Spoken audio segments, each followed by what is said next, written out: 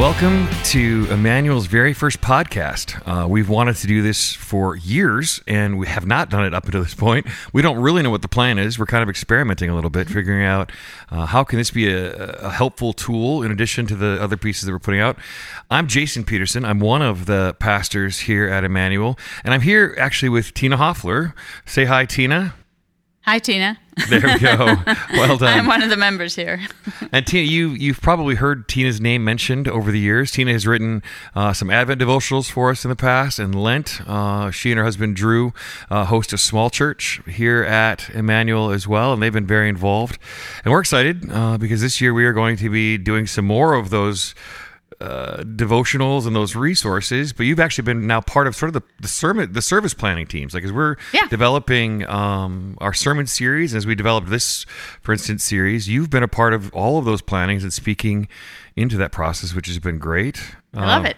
And there's a theme that we've chosen this year as we're looking at Advent. It's the theme of joy.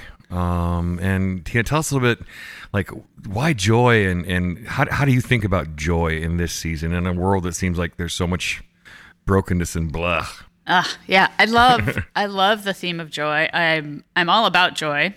I have a business, Bold Joyful Organizing, but I've been contemplating joy for a long time, and the nature of joy. Where does it come from? What does it do for us? I've thought about the scripture. The joy of the Lord is my strength, and we say that. What does that actually mean? Because how does that give us strength? What is the joy of the Lord? Where does joy come from? And a few years ago, I was reading a couple of books about joy, one from a Christian perspective and one from a secular perspective. And I came up with a new theory about joy, that joy is like light. So light is not a particle and it's not a wave.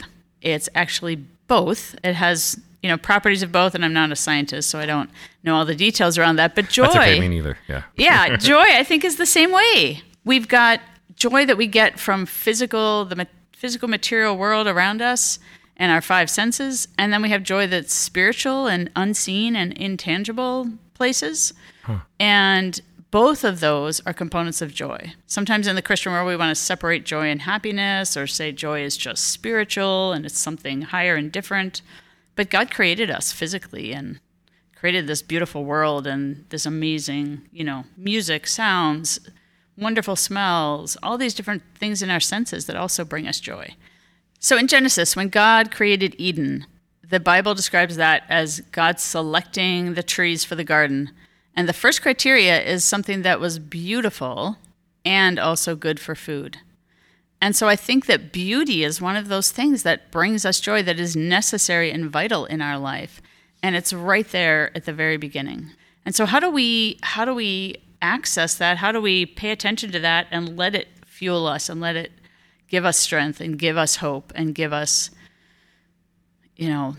what we need even in the midst of terrible tragedy, whether it's global or whether it's personal, things that are hurting, things that are raw, things that are very distressing and depressing or despairing, and yet how do we hang on to that joy and hope and a bigger picture in the midst of it? Well, it makes me think too, as you're talking, there's the joy that is natural, like you're talking about, that really anybody can experience. It's just inherent in who we are as humans, how we were created. But that idea of the joy of the Lord is my strength, and you'd be curious to tease out, like, how is that a distinct, different, sustaining joy that is only experienced in relationship with God and with others? Interesting. So throughout this series, we're hoping to kind of unpack some different aspects of joy, some different ways we can experience it in the midst of different challenges. Sources of joy, things that come against our joy, but also why is joy important in those spaces? Because often if you're in a place of grief or loss or disappointment or pain, you're suffering in some way, is joy even something to think about or to try and have? Because it doesn't always. Sometimes it might seem like the wrong thing to go after or to look for, and yet it's the very thing we need to carry us through that. It doesn't negate or downplay the thing that you're going through, but it also it mitigates it somehow, and it also strengthens you. It does strengthen you to be able to look at it differently and to have hope in the midst of all of the terrible things around us and right next to us. I think particularly as it pertains to the Christmas season, I think there's almost a pressure to, like, you got to watch all the movies, you got to sing all the songs, you have to do all the traditions. You have to almost manufacture that Christmas spirit, and and that somehow is supposed to emulate joy, and oftentimes it just ends up adding more pressure and stress, and actually diminishes the joy. Yeah, and it doesn't have to be. Yeah, we don't need to add to, okay, now you've got to be joyful in the midst of all the stress that you're feeling.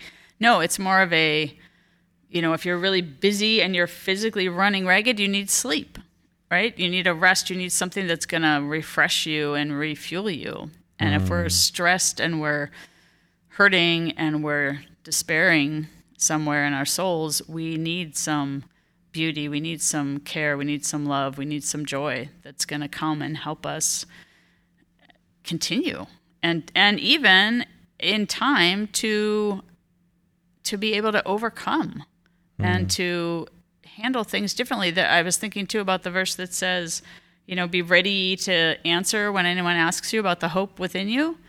So are we living lives of extraordinary hope that make people ask us, how do you do it in the midst of all that you're going through?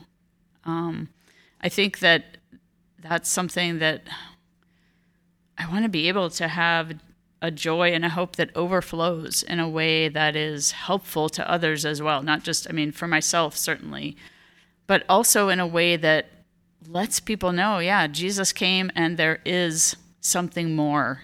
There is that joy of the Lord, the difference, that there is a difference, that we should be shining as lights in the darkness, right? Those things, those metaphors that fit with Christmas as well. The light, the coming of Christ in the middle of winter, and that all of that. One of the things you wrote in preparation for this series and these talks is that, like, the idea that naturally we kind of outgrow some of the joy and wonder at the Christmas season. Some of the things that were so magical when you're kids, like that, we just sort of naturally grow out of that. But you wrote that there's something about Christ that, and the incarnation and the mystery. Speak to that a little bit. Yeah, I think that is something I love. I've always loved Advent, always loved Christmas time. And of course, as a child, yes, there's all this magical, and the snow is wonderful because you don't have to shovel it and all of that. And we grow out of a lot of that wonder, like you said. But when you come to Jesus and when you are pursuing God or studying God or even just reading the scriptures, if we are searching and seeking, there's no end to all of the wonder and amazing things that we can discover. Every time I read the Advent stories in Scripture, I see new things.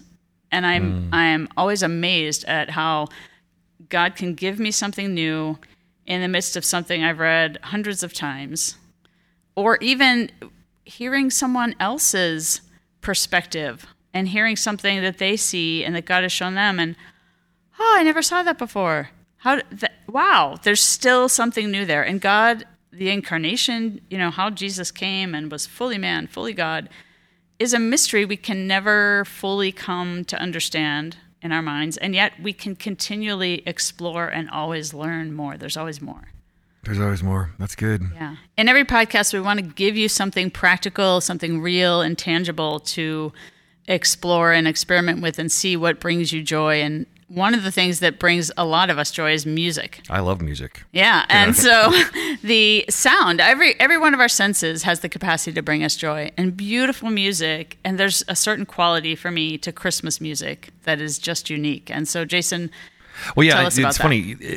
People tend to go one way or the other. I talk to people all the time like, I just love Christmas music. And there are people that don't. And I'm like, what? Do you have a soul? I love Christmas music. It's some of my favorite. In fact, throughout this, we're going to be featuring some of the music of ECC Christmas recordings we've done and that we want to share with you. Hopefully, it'll be the first of many recordings that we do. But yeah, we want this to be a gift to you. And hopefully this can help put you into not just the Christmas spirit, but into repeating the sounding joy. Yes, I love it. So in this series, part of our hope is that this would be really practical. We know a lot of people are coming into this Christmas season. The world is, it feels like it just keeps breaking more. Yes. And Yes. that this is, right now, that just to survive, much less, thrive, much less experience joy. So our hope is that this season can be really practical and helpful, but that we will walk away changed from it, that we will learn some really practical ways to see things differently, to experience things differently. Throughout the series, obviously, we'll be speaking on Sunday mornings to this topic. We'll be providing the small church devotional materials, group discussions. We'll be, we think, also providing some written Yes. devotionals that we can be publishing. And then throughout the series, we hope to continue to produce these podcasts where we're maybe hearing stories, from Tina, from me, and maybe even other guests on how they've experienced joy in the midst of pain, in the midst of loss, in the midst of suffering. So we would just invite you to stay tuned as we kind of figure out how to do this very first podcast, and hopefully it can be a really good resource for you and your family this Advent season. Yes, sounds good. Merry Christmas. Merry Christmas.